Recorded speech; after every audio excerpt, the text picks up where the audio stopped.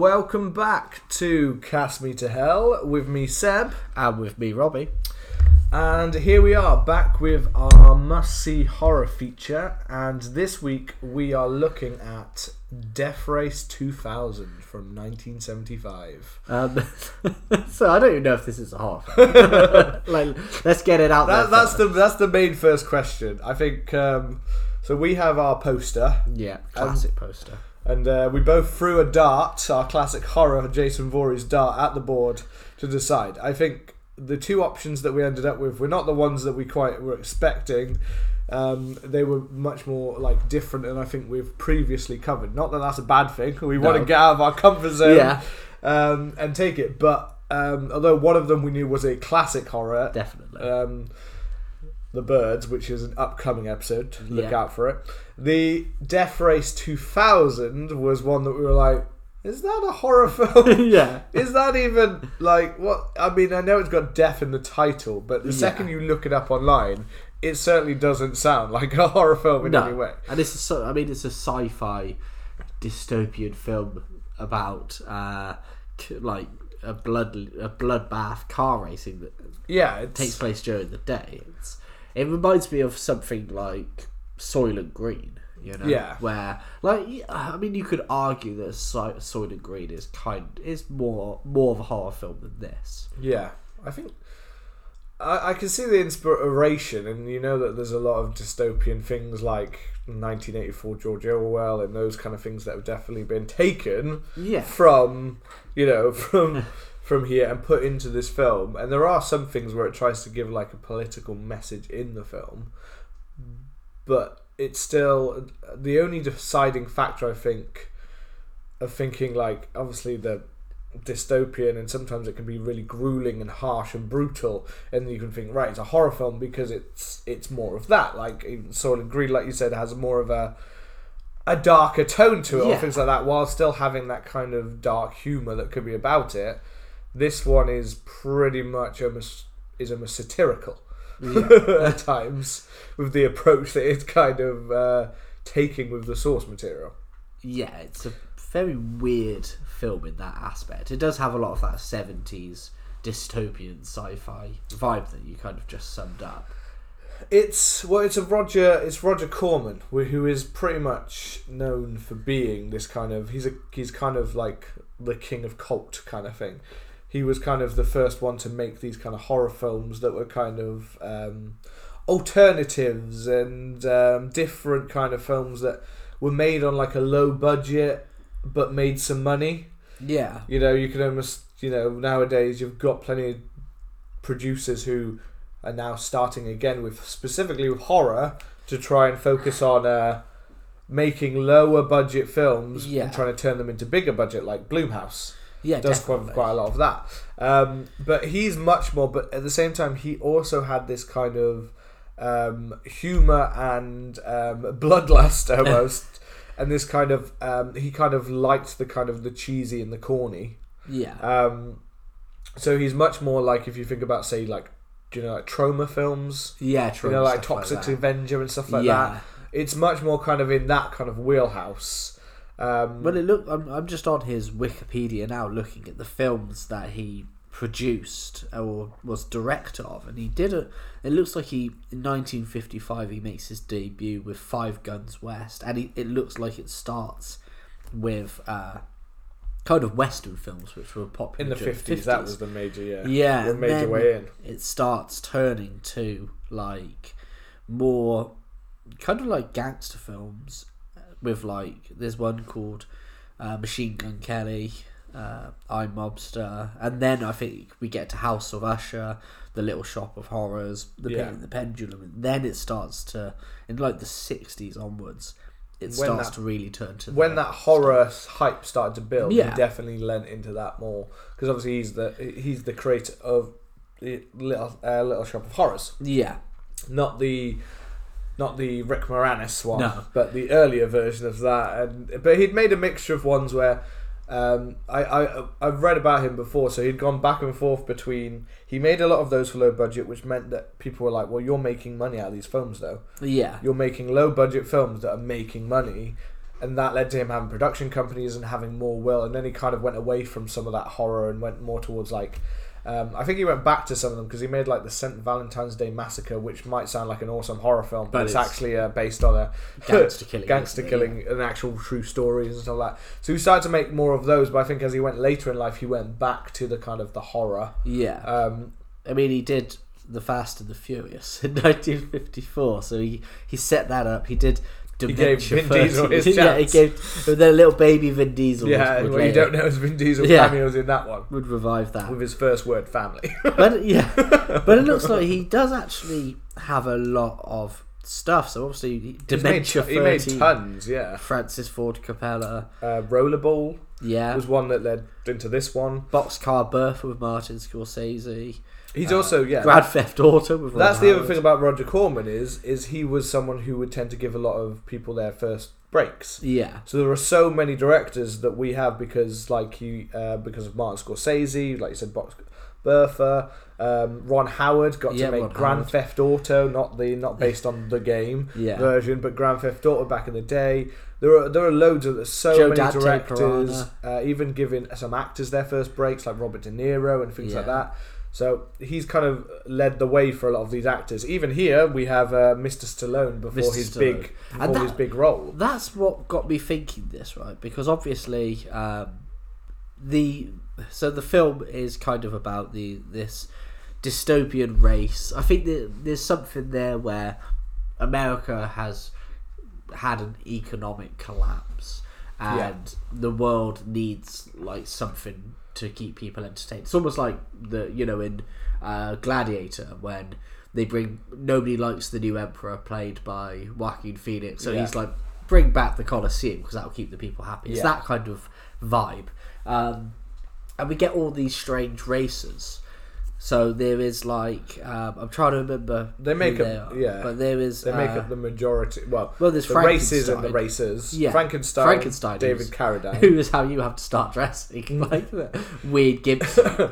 Frankenstein is almost like Frankenstein. Well, this is before Star Wars, and yet it looks a bit like Vader. It looks a little. He looks like he's like a partial Vader. I thought it was like a gimp outfit. It's kind of a gimp outfit at the same time. It's like his gimpy little outfit, but then But I was kind of looking at it going, is this like Vader? Like they've taken off of the hype of Star Wars, but then I was like, oh, actually, I think.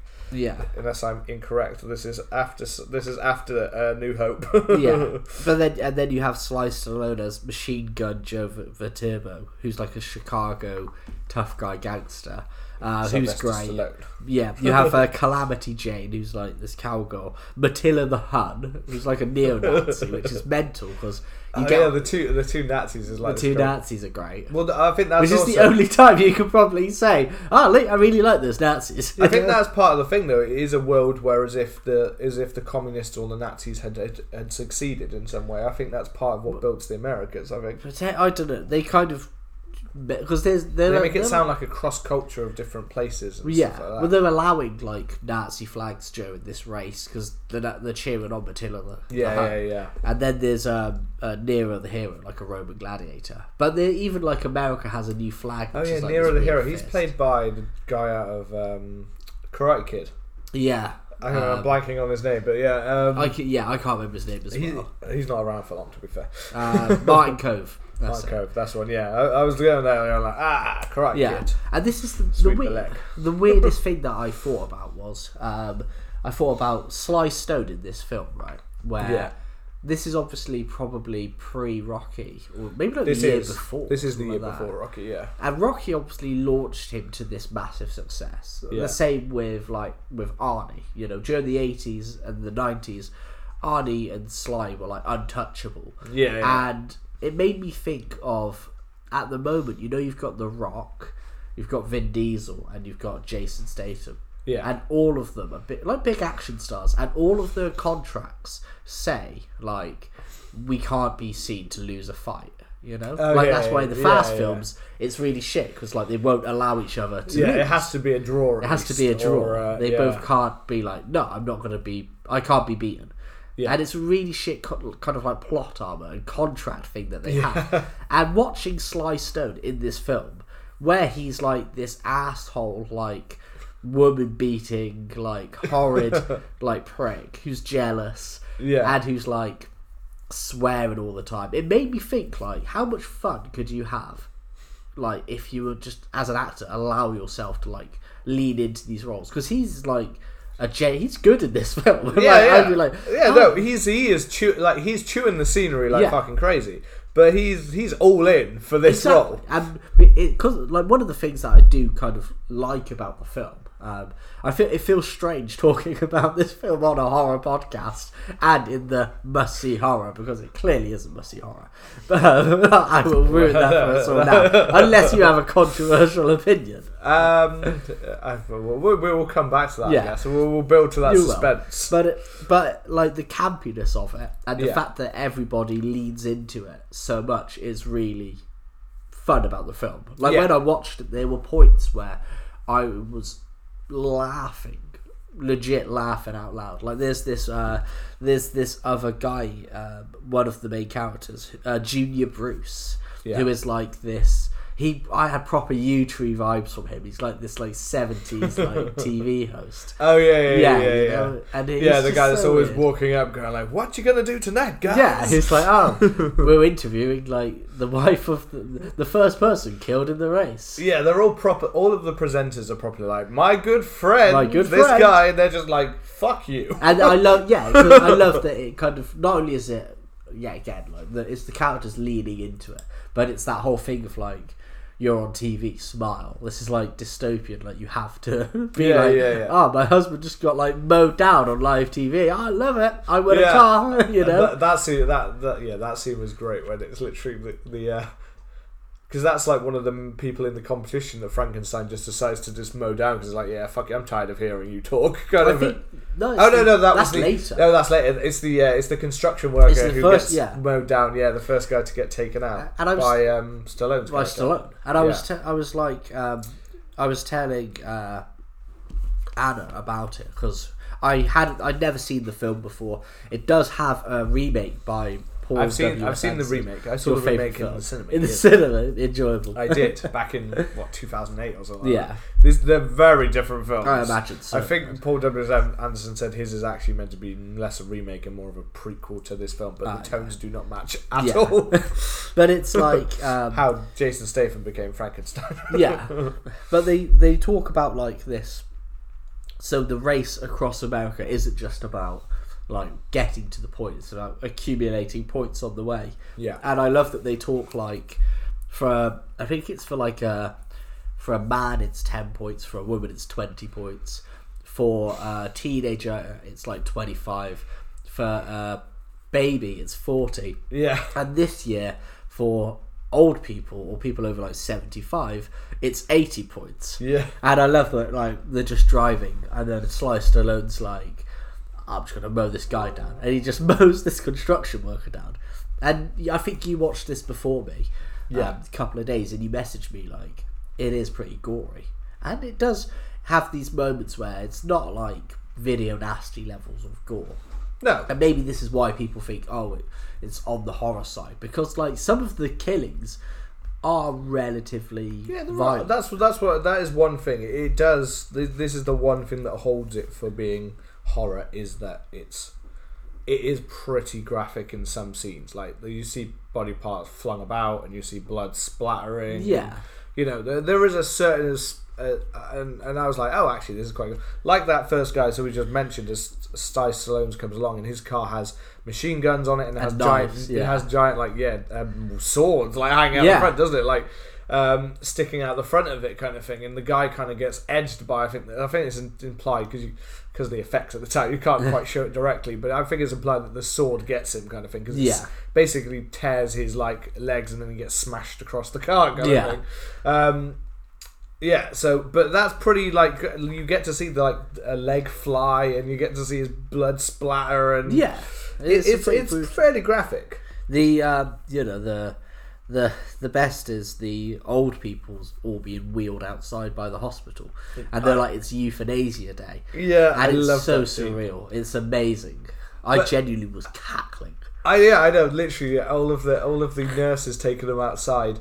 But then it's also it's the fact that what actually makes you love the Frankenstein character is the fact that even though he has these easy targets, he doesn't go for those. He decides to go around and get the nurses that are all waiting on the side instead to take them out, because he's kind of a bit like, fuck this system. Like, I don't want you to make it easy for me, almost. With such a mercy, it was so fun. This is a fun film. Oh yeah, it's a fun film. It's not a long. I enjoyed it. It's like 80 minutes, isn't it? Yeah.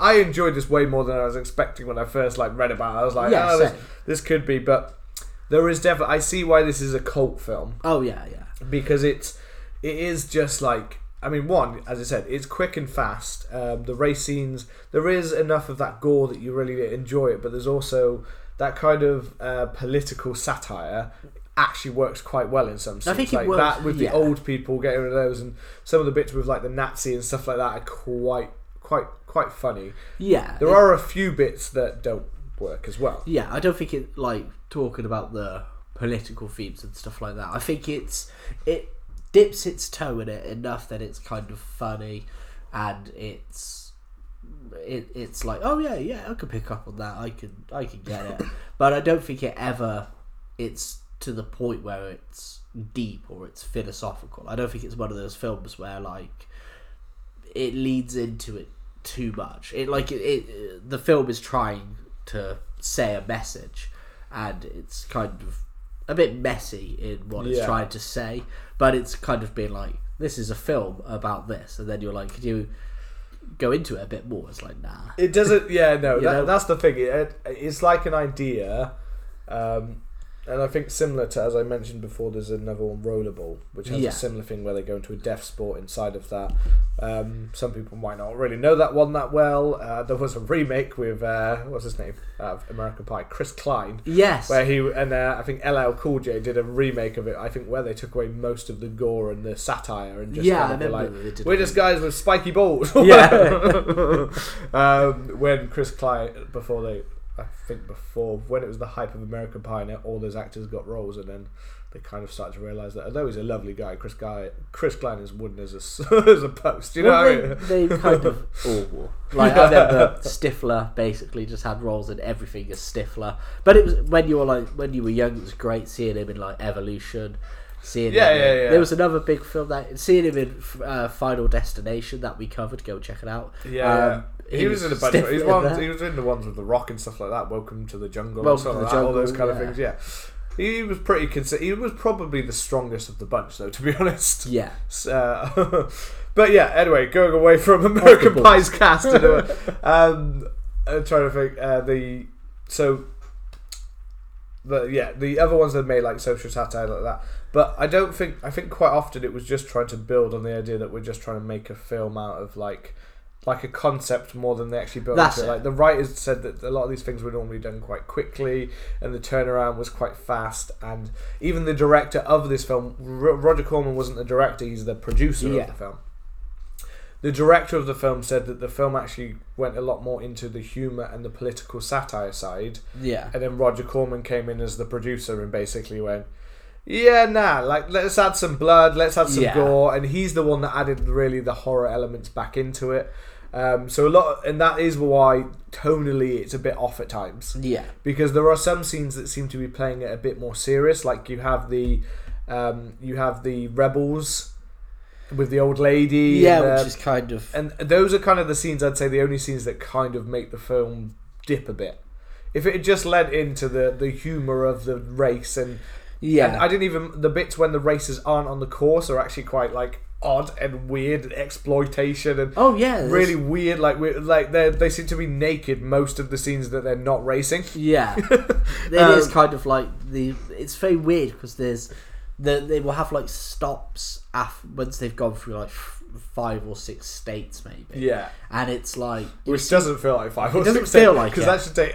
It should feel like hours, and it feels like we only see a race for about a couple of minutes, and then it's now in the bathhouse. Now it's time for a bathhouse with all the women must have every body part exposed, which is cool, it's kind of, but it's it's completely of the time. People were basically coming out. I feel like Roger Corman basically knew what at that point in time what people was they wanted blood, tits, and gore, or just action. You know what I mean? So, but it's weird because there's it's just strange. Like Frankenstein has this new navigator, and Frankenstein is supposed to be like horrendously deformed and like more machine than man. That's his whole story, but it's not. He's just like a dude. He just looks like a dude, even when he takes his clothes off. Apart from like, I think he keeps one glove on his hand. Again, I'm saying George Lucas ripped off his film.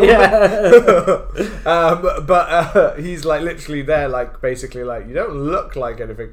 They just basically use this plot point of basically technology has come along enough that we can do this, and I can still look like a normal person, even though my cars. All of the cars in this film look like I put cardboard boxes around the sides of some of these cars. And not all of them, but some of them look like they've been like, you would be like, well, that's obviously like a set, like prop on top of a car that you put around it.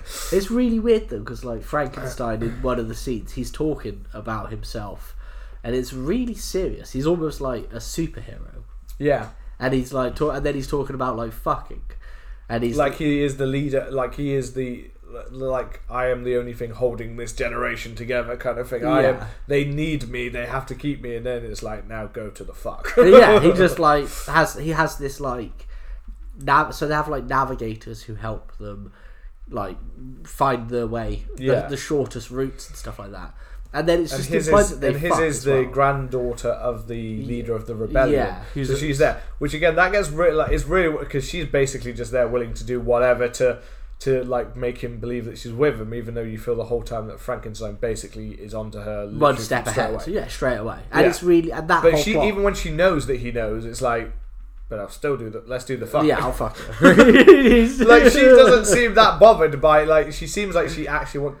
I think actually, to be fair, it gives the idea that once she gets to know him, she actually kind of falls for him or gets drawn in by his masculinity or his masculinity, which I will point out, when you've got like Sylvester Stallone, who became like the biggest, like apart from Arnold, the biggest star of the 90s in action films, David Carradine just doesn't seem like your go-to action lead actor star, and he's like your main star in this Frankenstein. It's David Carradine. He's quite like a skinny man in a gimp suit. I was going to say, he just doesn't, like, when you look up to him and you see a point, like, there's the point when he, like, fights Sylvester Stallone. And you're batters like, him. You're like, Sylvester, you should be battering this guy. Like, look at him. Battering him. I ain't got much on me, and I was looking at David Carradine. But because David Carradine was in, I think it was called Kung Fu, like a TV series. Yeah, so he knows Kung Fu. Yeah, he knows Kung Fu. And this is the time, but this was also the time when, obviously, when... You know, you had cinemas, but TV was the big thing. Yeah. Obviously, like, it was still the big. In the 60s and 70s especially, like, 70s is when majority of people now all had TVs.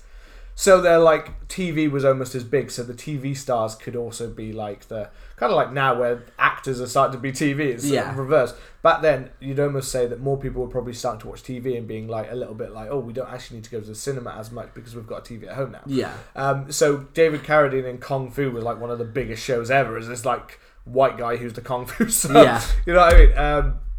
So he got to be that, even though I know he wasn't the original choice. Peter Fonda, who was a very big actor at that time as well, more film based. Yeah, he was the original one offered and just said, "This script is ridiculous. I'm not doing this." Could he take Sylvester Stallone though? Like, no, he was basically the same body type as David Carradine. So at no point did they go like, should we get this big muscular guy to be Frankenstein? Like, no. I guess the idea was Sylvester Stallone's meant to be muscle and no brain. Yeah. David Carradine's meant to be like a gimp. He's like a gimp, but he's meant to be the intelligence. Like he's always thinking out the strategy. Whereas Stallone, half the time, like his partner, his girlfriend, his wife, whatever the hell she's meant to be, the big titted one who was constantly just basically showing with her tits. That's basically all it is. And or as a beating bag for Sylvester Stallone, basically, like she's the one half the time that gives him good ideas. Sylvester Stallone most of the time then just like. I've just had a great idea. Yeah, I love it like, so beat much. You, bitch. Yeah, I love it so much. She comes up with something. He's like, what are you talking about? Why don't we do this? And just says the same thing. And then he basically almost punches her. Or raises his hand like, why I order. Yeah, it's so funny. Classic why I order. So funny. But yeah, no. There is one thing I love. He's a great part of this film. And we spoke about the rebellion. And like the rebels are trying to stop the show and kidnap Frankenstein. Yeah. But they're also trying to take out the other races. And like this film feels like it's like an adult version of Looney Tunes or like Wacky Races. Because there's this moment where I think Matilda, the Nazi, is like racing off against Calamity Jane. Yeah. And she's like ahead of her, and and Calamity Jane's like, oh, I'm not going to let it stand. I need to beat her. So they're racing, and they're kind of like driving along this cliff. Yeah. And the rebellion set up this fake tunnel Oh, yeah, over yeah, the yeah. edge of a cliff, and Matilda's like, I'm going to take the tunnel, and just drives off the cliff and dies. Yeah, I was gonna say because it has the scenes where you get to literally see the guys coming in like Yeah. sign this way, Yeah. like like there's literally like a diversion side, like or go this way side, or things like that, like where they're literally like, oh, okay, I will go this way then. It's so like funny. that. Like I think Frankenstein's the only one that's like, no, Yeah, straight through it. The rest of them are like, okay, I'm we're gonna gonna do turn that. this way off the cliff. And then she just dies. It's as if, and it's even more ridiculous because if you watch the scene, I know like because they make it quick shot, it makes it look really fast. Yeah. But all I was thinking while I was watching the scene was like, you were literally just you were driving alongside a cliff, alongside the edge of a cliff for most of this. You can see there's an edge of the cliff there. Why do you think suddenly it's not going to be the edge of a cliff? No, I love that. And it's weird, like there's a scene. That's how the Nazis die. Isn't it? That's how the Nazis die. Nero, the hero, drives over a set-up baby, which turns out to be a bomb. Oh, they kill. I love the scene actually. The Nazis kill her navigator. Yeah, they just drive over him. It's because he's on the edge of the road and he's like literally sticking out. And you're just there. And I actually loved that shot. Oh, actually, yeah. because you're literally seeing the car get closer and closer, and you're just like, no, you've not noticed yet. No, you're still not. Calamity Jane, you're not gonna have a look. Like they're literally, they're coming. Yeah, They're coming, and you're there like. They're going to drive over him. They're going to drive over him. They're either going to do that or do something, or they're going to smash into the car or something. You're like, no, no, and it's just like Calamity Jane. Like, I could have sworn she even like looks like looking about a bit, but it's just like boom, and he's gone. And she's just like that bitch. That bitch trying to get him leaves his body there. Yeah. Oh yeah. She drives over the body to keep going. It's so funny. And there was another great kill where these members of the rebellion they're setting up some kind of trap for someone. I can't remember who it is. And they all get down this manhole.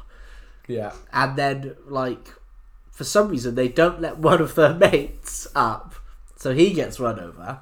Oh yeah. And then like one of them opens up to look at what happened, and she like somebody drives over the man cover and like splats his head between the man cover and the pavement. That was one of the better awesome. ones when they're all like, when they're trying to get down and he's stuck. Yeah, that was awesome when they one goes, and again it was quite a nice shot, the fact that they had, because the one guy gets hit and then the other guys pop back up and you can just see from behind them, you can see.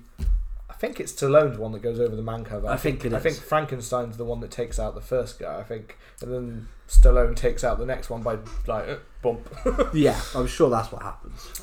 That's the thing. I gotta be honest. The extra gore does make it more enjoyable. Oh yeah, much more enjoyable.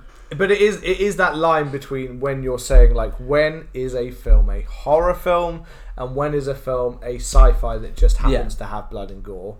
And yes, some people might say, well, it's a sci-fi horror then. And it's like, well, it's not really, because I can't say that anything in here leads to it being scary or necessarily horrific. And if anything, the horror is played up almost as comedy. Yeah. It almost feels like sci-fi. So it's a weird thing to say, but it quite often, not all sci-fi has blood and gore, but when it does, but are we going to start saying that every time we have a sci-fi film that it's a horror film? And it's muddy, isn't it? Sci-fi horror, we're talking about Alien or something like that, then that's horror, because it's more horror in a sci-fi setting. Yeah. But I think horror needs to have a certain level of, not just gore is not the thing that defines a horror film, because no, of course a comedy can have some gore in it.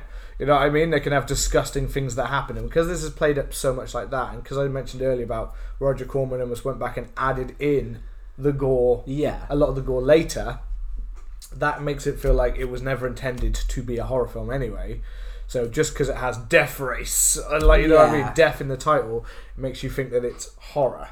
But I mean, there's no tension, there's no creepy atmosphere.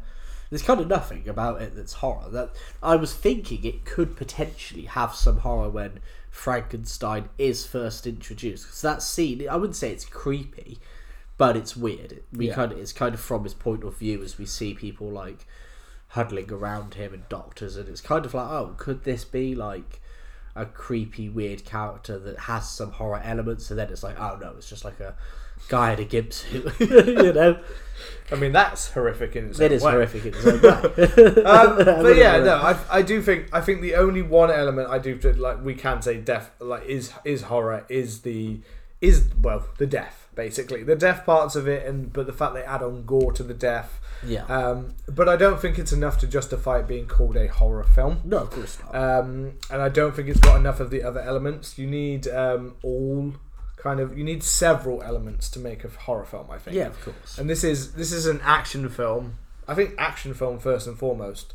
Sci-fi slightly dystopian, but doesn't always fully use it. It kind of just uses it as a plot device more than it actually trying to be a science fiction full story. You know what I mean? Yeah, like there are some stuff that it does lead into sci-fi, like we've mentioned.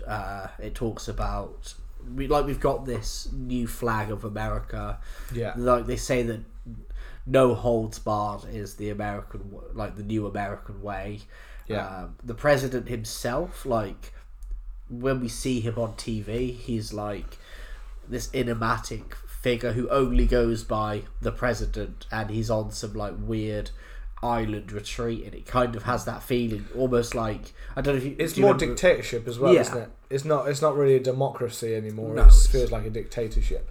Yeah. The way that he appears, the way that he's public, but when he does appear, you can tell that basically, even then, the death race is still rigged anyway. Yeah. It's still they still expect Frankenstein to win because Frankenstein is the biggest star. Well, the other ones are expendable. Well, that's the thing. Frankenstein is like not the same guy. You know, it's That's why he's in a costume, isn't it? Because they can replace him. Yeah, because it's like a replaceable figure. You know, he's like a figurehead of the death race. So he's always got to win. It's this version of him who is a bit more on the rebellious side, possibly, than prior versions were. Who's a little bit more kind of like a fuck you to all this kind of shit. You've like destroyed my body. Yeah, you've destroyed me. I can still do the fuck, but apart from that, like none of this makes sense, and I kind of agree with my navigator. But there's a lot of that with the... It almost makes me think like, you know, the whole idea of the death race is also used as a whole, you know, to lower the population and things like that across America and things like that. Which it just doesn't feel like this is like... That's the only thing. Like, again, this is why it feels more like a plot device and less like a full thought out idea. Because it has stuff like the fact that if this is meant to be... There's got to be better ways of lowering the population than just anyone who's near a road. Yeah. You know what I mean? Like, it doesn't feel like they're going to kill enough people to make it actually feel like a proper culling of the population. It's more just like random birds, like a random guy that's fishing, like, I love you, I love you, to Stallone's character. He's like, I love you. I was like, yeah, well, I'm going to kill you. I'm going to mow you down, like running after him. Like, it just doesn't feel like it's a great idea. It makes you think that this is almost like it's like this one time a year. So kind of like The Purge. Yeah. Except The Purge is more effective in killing people than this is. You know what I mean? The Purge is more terrifying idea because half the time it's just like, right, so I'm in my house. I'm safe from death race. I'm in higher ground. I'm safe from the death race. Yeah. I mean, anything that isn't near a road, a path, or a field. You're fine. I'm fine. I'm absolutely fine. So basically just everyone. So half the time when you look at some of these people, you're like, well, this seems to be a global thing, and you're also, like that guy like fishing, like you're a fan of him, and he's just like, well, I'm not on the. Maybe it's because he wasn't on the track. Like they know where because there's a set course, really, isn't there? Yeah. Because the Stallone character's like, I'm off the fucking track. Like, you bitch, you sent me the wrong way, even though I'm pretty sure it was Stallone's idea to go a certain way. Yeah, I'm sure it always is. Or he got tricked by Frankenstein, but still, he's like proper pissed off, so he's beating on his woman. But even then, you're just like to all these people, like anyone who's out there, just like, why are you out here? Apart from the old people that were whisked out on there against their agreement, everyone else, you're just like, why are you anywhere near here? Yeah. That's why most of the deaths end up being made by rebels. Most of the deaths are rebels because everyone else is like, well, you're not dumb enough to be on the streets, so therefore you're not going to make much of a difference to the population of this country. Because it's like, what did the population go down by? Only random people that were near the roadside. We killed about 100 people. Okay, well, we've got about this many million people. We have about 400 million people. So we haven't really done a good job of our culling, have we? Yes, it does seem like that part is like an excuse for them just wanting to retain power and keeping fear in people and stuff like that. But again, it's not. That's the thing. Like, say, like with the Purge, or even something smaller. Like, you could even say, like, even the fear that you have in something smaller, like Hunger Games or Battle Royale or things like that, where it's not quite the same, but the tension and suspense is there when they are in those situations. You don't have that here. Whenever someone dies, it does literally feel like you've got the fangirl that goes to Frankenstein and sacrifices herself kind of for it. And like, you just watch that scene going, well, what the fuck was that? It's all really weird. Like, they're all like he's this martyr and things like that, and you must sacrifice yourself for him. And even Frankenstein's like, what the fuck is, why? It's like, really, it's because they love me. It's like, okay. It's just not conducive to that idea in that way. There are so many, again, like we said, that this is a fun film.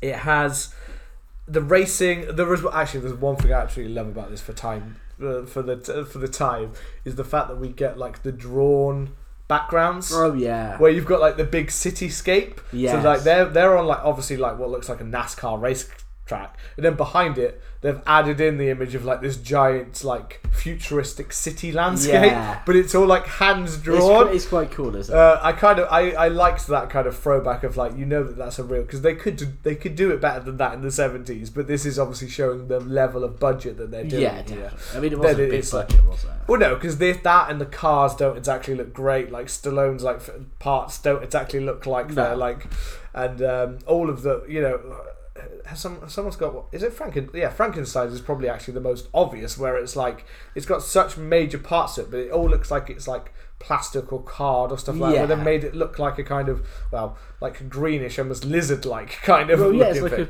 weird lizard, isn't it? I don't know why, because his name's Frankenstein. That's what I mean. Like, all I could do was like green Frankenstein, but I was also like, that's a bit of a stretch.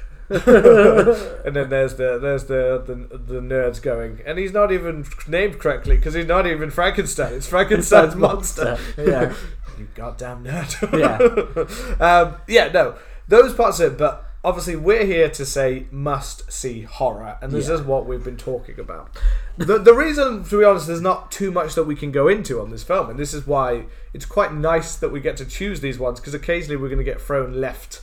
Kind of thrown off course kind of here. And this one, definitely, to set with the driving analogy, we are off course, we've been driven away.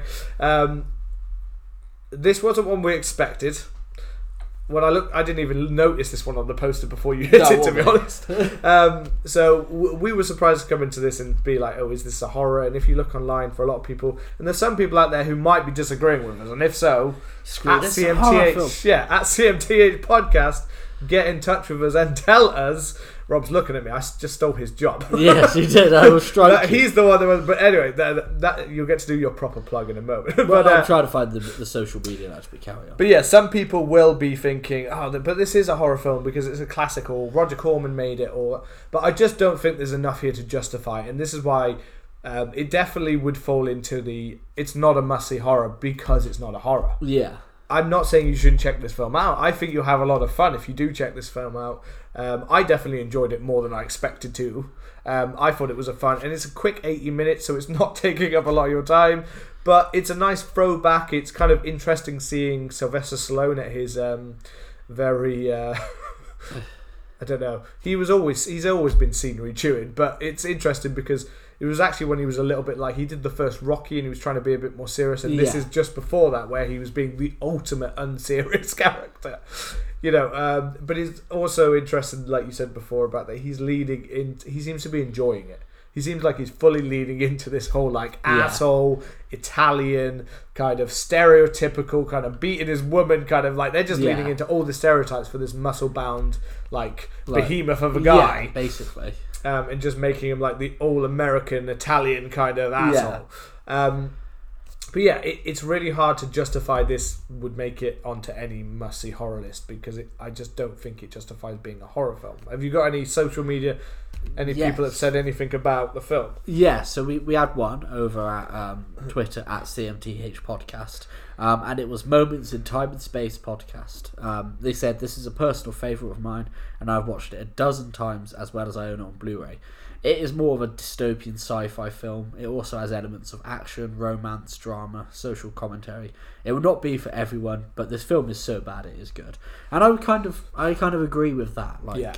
This is not a must-see horror film. This is not even a horror film. No, but it's a fun cult action / sci-fi. It's a B movie. Film. It's a B movie. It's a fully into the B movie. Yeah, it's short enough that you'll watch it, you'll enjoy it. Yeah. And if it was like a longer film, it would feel far too long. If you added half an hour onto this film trying to go more into the dystopian stuff and stuff like this would be probably a terrible film. Yeah. But for what it is, it's a fun film. It feels weird to have covered it on this podcast because it's so clearly not a horror movie that they must have been doing that poster, had 99 films, and they were like, what's a horror film? We need one just more. Just googled words like horror, death. Death. Yeah, somebody must have just put death into Google. I know, Death Race. Yeah, that's a horror film. Put that on there because it's not at all. It's not any slight elements. No, but it's fun. It is. It's a fun film. For you horror fans and stuff like that who do want, there is enough gore that you'll be like, oh yeah, this is kind of filling my quota for a bit of blood and a bit of gore. And a bit of if you've got a dark sense of humour, it's got some proper dark funny scenes we've mentioned, being elderly and stuff like that, the coming after the kids and stuff like that in some ways, and it has some moments that are a bit oh okay, it pushes some boundaries as well, and it has that nice the dystopian, but it has those nice the rich, and therefore you've got the people in the publicity who are really basically they just act like they love anything to do with them because it's almost out of fear that they are. So they're just everyone's my friend. You're amazing, but anyone that goes against you, you are wrong. You are lying. You are. Yeah. So it's got all those classic dystopian kind of traits that are used, but it's not overused.